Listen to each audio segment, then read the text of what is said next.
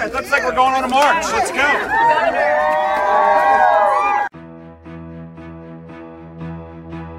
That was the voice of Governor Glenn Youngkin, who made news last week, becoming the first ever governor to join and help lead off a state march for life.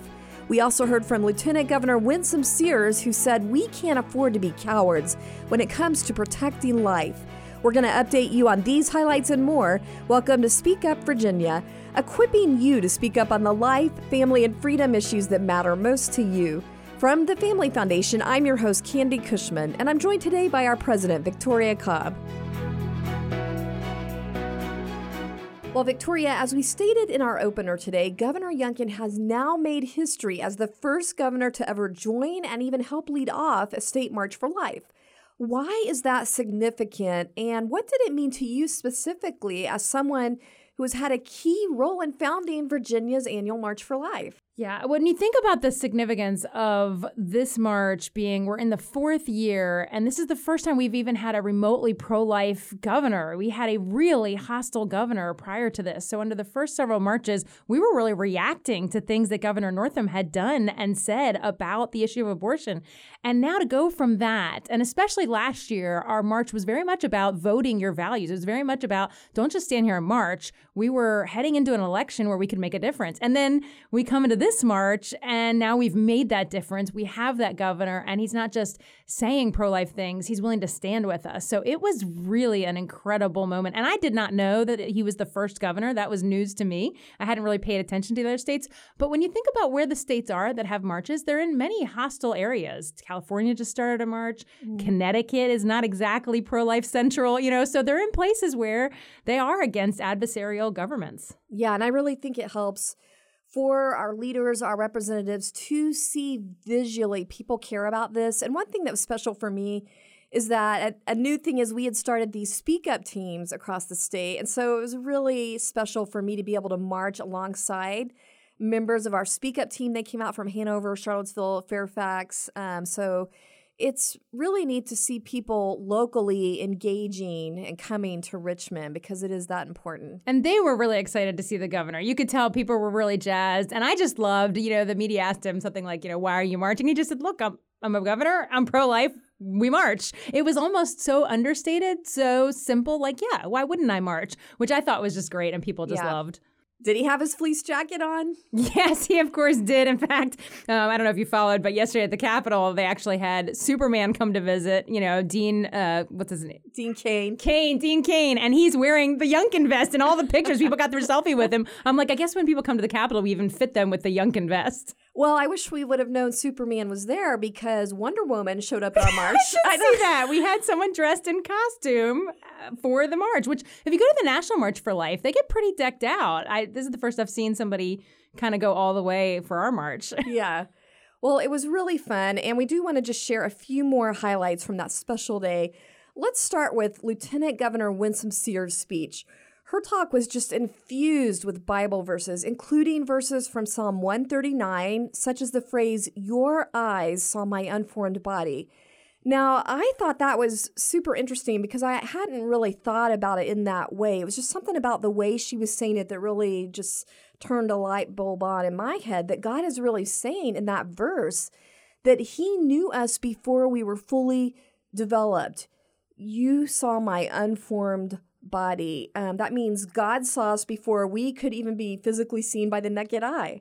Yeah, well, I think that's actually pretty interesting considering so much of, I think, the Supreme Court precedent around this is it a life? Is there a body? Is there a heartbeat? It's about the formation, and that seems to be so critical. So I think God's saying, no, it's really actually not about that. It's actually before all of that. And Winsome brought that out. But I also thought another part of her speech that day was really pretty amazing. And it made you stop and think when she quoted Revelation 21, not one that some people would think, okay, we're going to quote Psalms. But she quoted Revelation 21, and she gave this sobering list of people who will be reserved for God's eternal judgment. That's what the chapter is about. That verse. Yeah, and it, the top of the list, her point was, it's not what you would expect. She said, it's not a murderer, which is what you would think. It's actually, well, I'll let you listen to it for a minute. And then I want to leave you with this. And it's an encouragement, but it's also a warning. Revelation 21 verse 8 says this: Now, I'm not going to read the whole thing, just quick list. It tells us who will not enter heaven.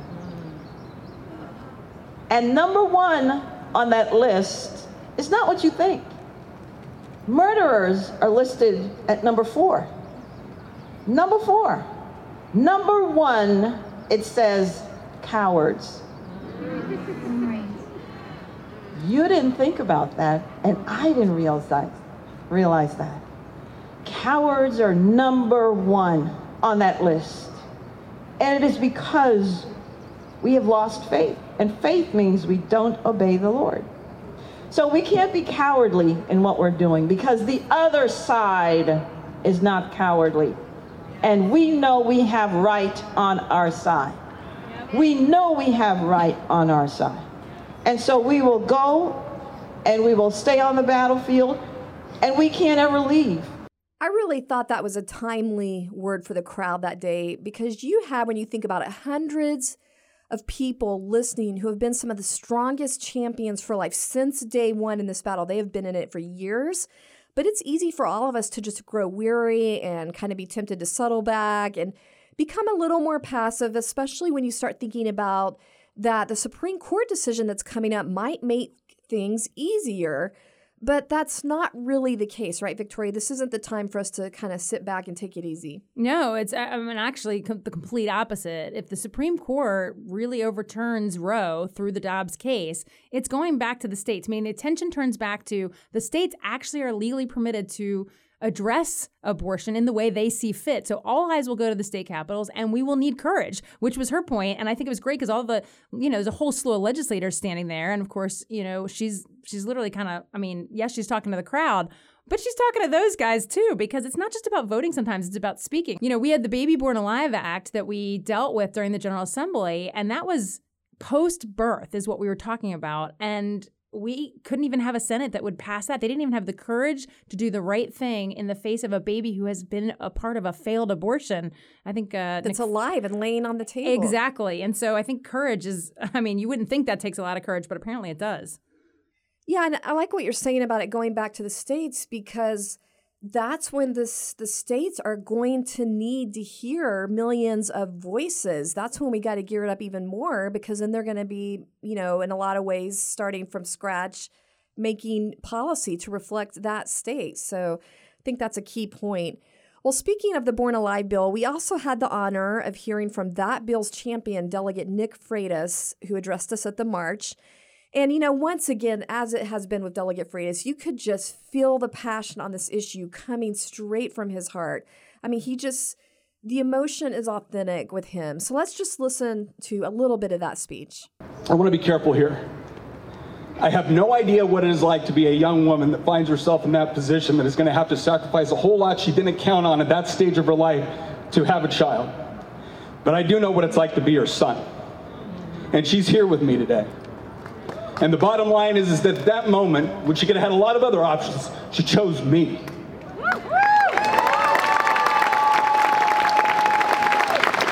And the reason why all of us are here today is not just because we want to save that child, it's because we want to save that child, we want to save that mother, we want to save that family, and because what all of us understand at a core fundamental issue is that humanity is not a grant of government, it is a gift from God. And because of that, there is no amount of bribery, there is no amount of temptation, there is no amount of intimidation, and there is no threat that will ever stop us from defending that innocent human life. Thank you for being here today. And how great was it that he not just gave this great speech, but just honored his mom in what she had done for him. And the fact that she was there, it was just, his speeches are always great, but that was just beautiful, especially, we're coming up on Mother's Day. It was just a beautiful moment. Yeah, and I loved his comment, life is not a grant from government, it's a gift from God. Another thought-provoking statement. And I think the reason he has so much conviction, because I was thinking about this, he is dedicated to championing this bill in the face of mockery, political pressure, because he has personally experienced this issue with his mom, but also because of his clear fear for God. And what I was thinking about with that is that clearly if we really want to make progress on this issue and reverse years of sanctioning death at the government level, it's not going to happen with just, people thinking pure policy. It's got to happen with conviction. It's got to start within the body of Christ. It's got to start with the conviction of the Holy Spirit in people's hearts. And really, it's got to start with us. Well, I think we want to believe that everybody understands murder, but the bottom line is these are all matters of morality. God tells us what's right and wrong, and we ought to expect the church to lead. It ought to be the church that is standing in front of the secular world saying, this is what's right and wrong. Go in this way. That's what he's called us to do. And that's why they should be out at the march. That's why they should be, in their churches talking about the life issue. All right. Well, we're going to give some updates on other issues happening in our state, but I just want to encourage our listeners to stay with us to the end because we are closing out today with a really stirring prayer from a wonderful pastor, a Black leader in our state that's made a huge difference, and he prepared us to march with this prayer. So don't miss out on that blessing. Thanks for joining us for Speak Up Virginia, brought to you by the Family Foundation. If you're enjoying the show, help us encourage others to speak up by giving us a 5-star review and sharing it with friends. Thanks for listening. A key reason the Virginia March for Life was held on April 27th is because that is veto session day. That's when all the General Assembly members reconvene to review the some 150 vetoes or amendments, basically actions that have been taken on the bills by the governor. And then all the legislators have to decide whether they're going to try to overcome the vetoes with a 2/3 vote or accept the amendments. So not only was really important work going on that day, but it also meant the representatives were all in town to be able to see the marchers. Yeah, we had a lot of them actually come down, step out of caucus. So that's when they get together and they pow out, sort of like team huddle before you go out on the field. They actually left that to come down to see the march, which I think was really significant. And I'll never forget the very first march we held. Senator Norment, who was the majority leader at the time, went on the radio and literally said the most important thing that happened that day wasn't what happened in the building. It was the march that happened outside the building. And I still remember that and think it is really important that this is all going on at the same time. Yeah, I saw some social media posts from our Speak Up Hanover members saying, here's a picture of all the Hanover delegates, representatives that were out there. So it meant something to the people there at the march as well. But after the march, maybe even an hour after, we sent out text alerts about some very dramatic things happening in the General Assembly that I want to highlight today. First of all, there was a pretty fiery debate over one of the governor's amendments. I would say it was somewhat unexpected beforehand. And this would have forced the Loudoun County School Board to have its elections 1 year early. In other words, it would kind of speed up the public reckoning that the board is already facing. Now, this was spurred by the fact that a lot of people felt like the school board just spectacularly failed in its basic responsibility to protect kids, especially in light of this whole controversy over the sexual assault that happened to a female student in the school bathroom. And then the male student involved in that being allowed to just stay in the district schools and apparently going on to victimize another student. And so conservatives were saying the state has an urgent need to intervene on behalf of these parents that were feeling like they're being ignored and disrespected. But it was an interesting debate because you also had the Democrats complaining that this represented a total overreach of the executive branch of government and that this whole thing should really be handled at the local level through recall elections. So, Victoria, I really want to know where you come down on this. What are your thoughts? Well, it is. This is a pretty unprecedented move. I'm not going to lie. It is a big reach of government. I don't think the Democrats are actually wrong on that. The governor is reacting to what a disaster Loudoun County School Board has been and whether or not that's the right move. But the parents are looking for help. And the fact, our Founding Freedoms Law Center, for example, just recently we've been in court with a lawsuit against Loudoun County School Board for blocking out parents. So we're literally there saying, look, we need somebody to intervene because the parents aren't able to get their voices heard. We've had other lawsuits where they've been trying to recall school board members, right? So they've been in court, the parents themselves. We've had these assaults. We've had trespassing convictions because parents dared to stay and try to continue to testify after they, quote, had shut down a school board member and had an unlawful assembly. So you have such a disaster zone. The governor's just trying to help. So it was a pretty wild thing that he put this amendment on. I didn't expect it to pass. I think the Democrats are not wrong. It's very unusual for a governor to do this. But I think it's great that he's being so responsive to what parents are looking for. He's trying to say, look, I hear you, and I'm on your team, and I'm trying to do something about it. Exactly, because he campaigned on listening to parents. Yeah. Well, another fascinating debate was over a religious freedom amendment from the governor. Now, interestingly, this was an amendment to a bill sponsored by a left-wing Democrat that actually got unanimous support from the whole General Assembly. Her bill got unanimous support. And her bill was worded to require protection of any outward expression of religious faith, especially when it came to things like public accommodations or employment and that kind of thing. And the bill's sponsor explained that it was meant to protect people wearing things like headdresses or hijabs. And now the governor tried to add on an amendment further clarifying the language to be more legally accurate. Victoria, tell us a little bit about that. Yeah, I mean, her bill, it did note certain kinds of things, but what it was saying is we're going to define religion as your outward expression of your faith, including these kind of things. So it wasn't just about those items. And so the governor, all he really tried to do was take language that is more commonly used. That's sort of an uncommon way to do a bill, to sort of name certain things in a list of what could be 1,000 things of ways that people have outward expression. So he just simply put words that were already in the code in other places and said, we're actually talking about your practices, your observances, that kind of thing. He just used more general terminology. But boy, you would have thought, let's just put it this way. Even though we would argue it was just clarifying, they didn't take it that way. They took it as, wait a second, we were just kind of aiming for these religious practices. And all of a sudden he's including Christians. I mean, you would have thought this is really about two different, they want to protect one group of religious people, and the governor's trying to include all religious people. It's almost like they're trying to do that thing of creating special categories instead of equal protections. It's very alarming. I mean, it just seemed like a lot of left-wing leaders in the House of Delegates got a little hysterical about it. Let's just, for example, listen to what Delegate Marcus Simon's comments actually were. So what this bill is about, just so we know, because there's a broader context that's happening here, and we know the governor is paying attention to the national debate on a lot of these issues. He seems very, very interested in the national debate on a lot of things. And so we have Supreme Court cases about proselytization, right? The coaches who want to kneel and say, hey, be a good teammate, kneel and pray with me to my God, to Christ. And we have things like that are happening. We have people that want to discriminate, want to proselytize. We have teachers that don't want to use pronouns on the basis of their whole extent of their religious beliefs. That's what this amendment is about. That's what this amendment is trying to legalize. It's not at all what the patron wants to do. And she told you it's not what she wants to do. And this is a hijacking of a bill by the governor to get national attention.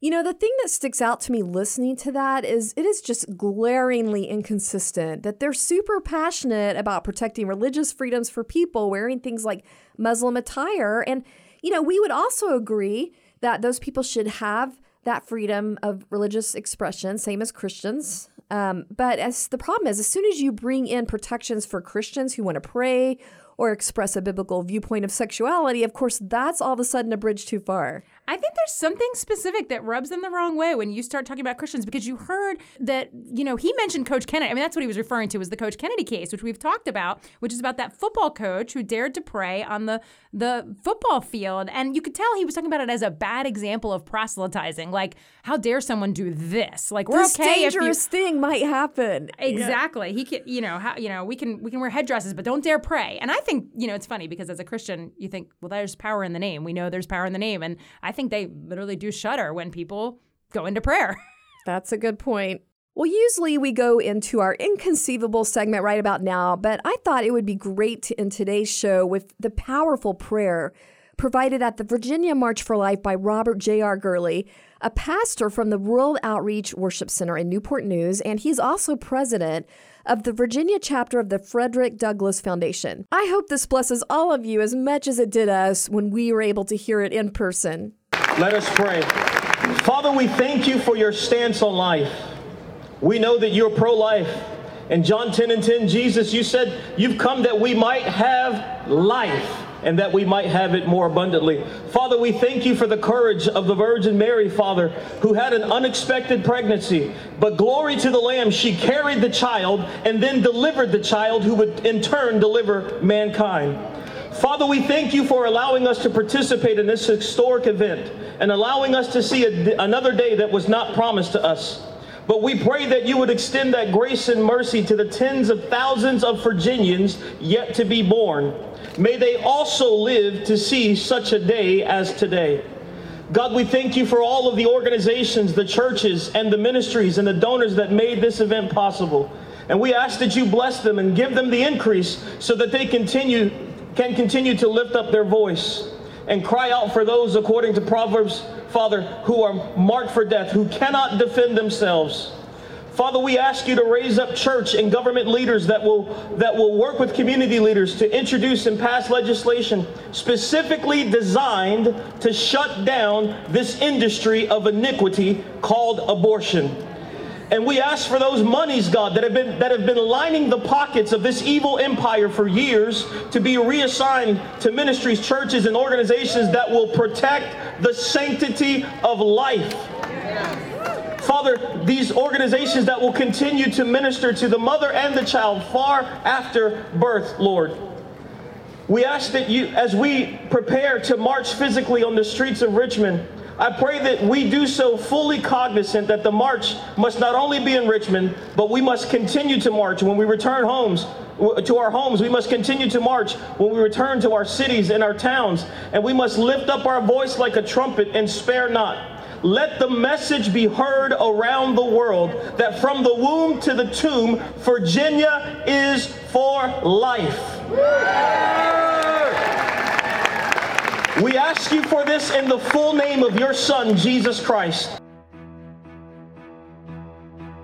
Thanks for joining us for this week's Speak Up Virginia, brought to you by the Family Foundation. Visit us at familyfoundation.org. That's familyfoundation.org. See you next time, and don't forget, we are stronger when we speak together.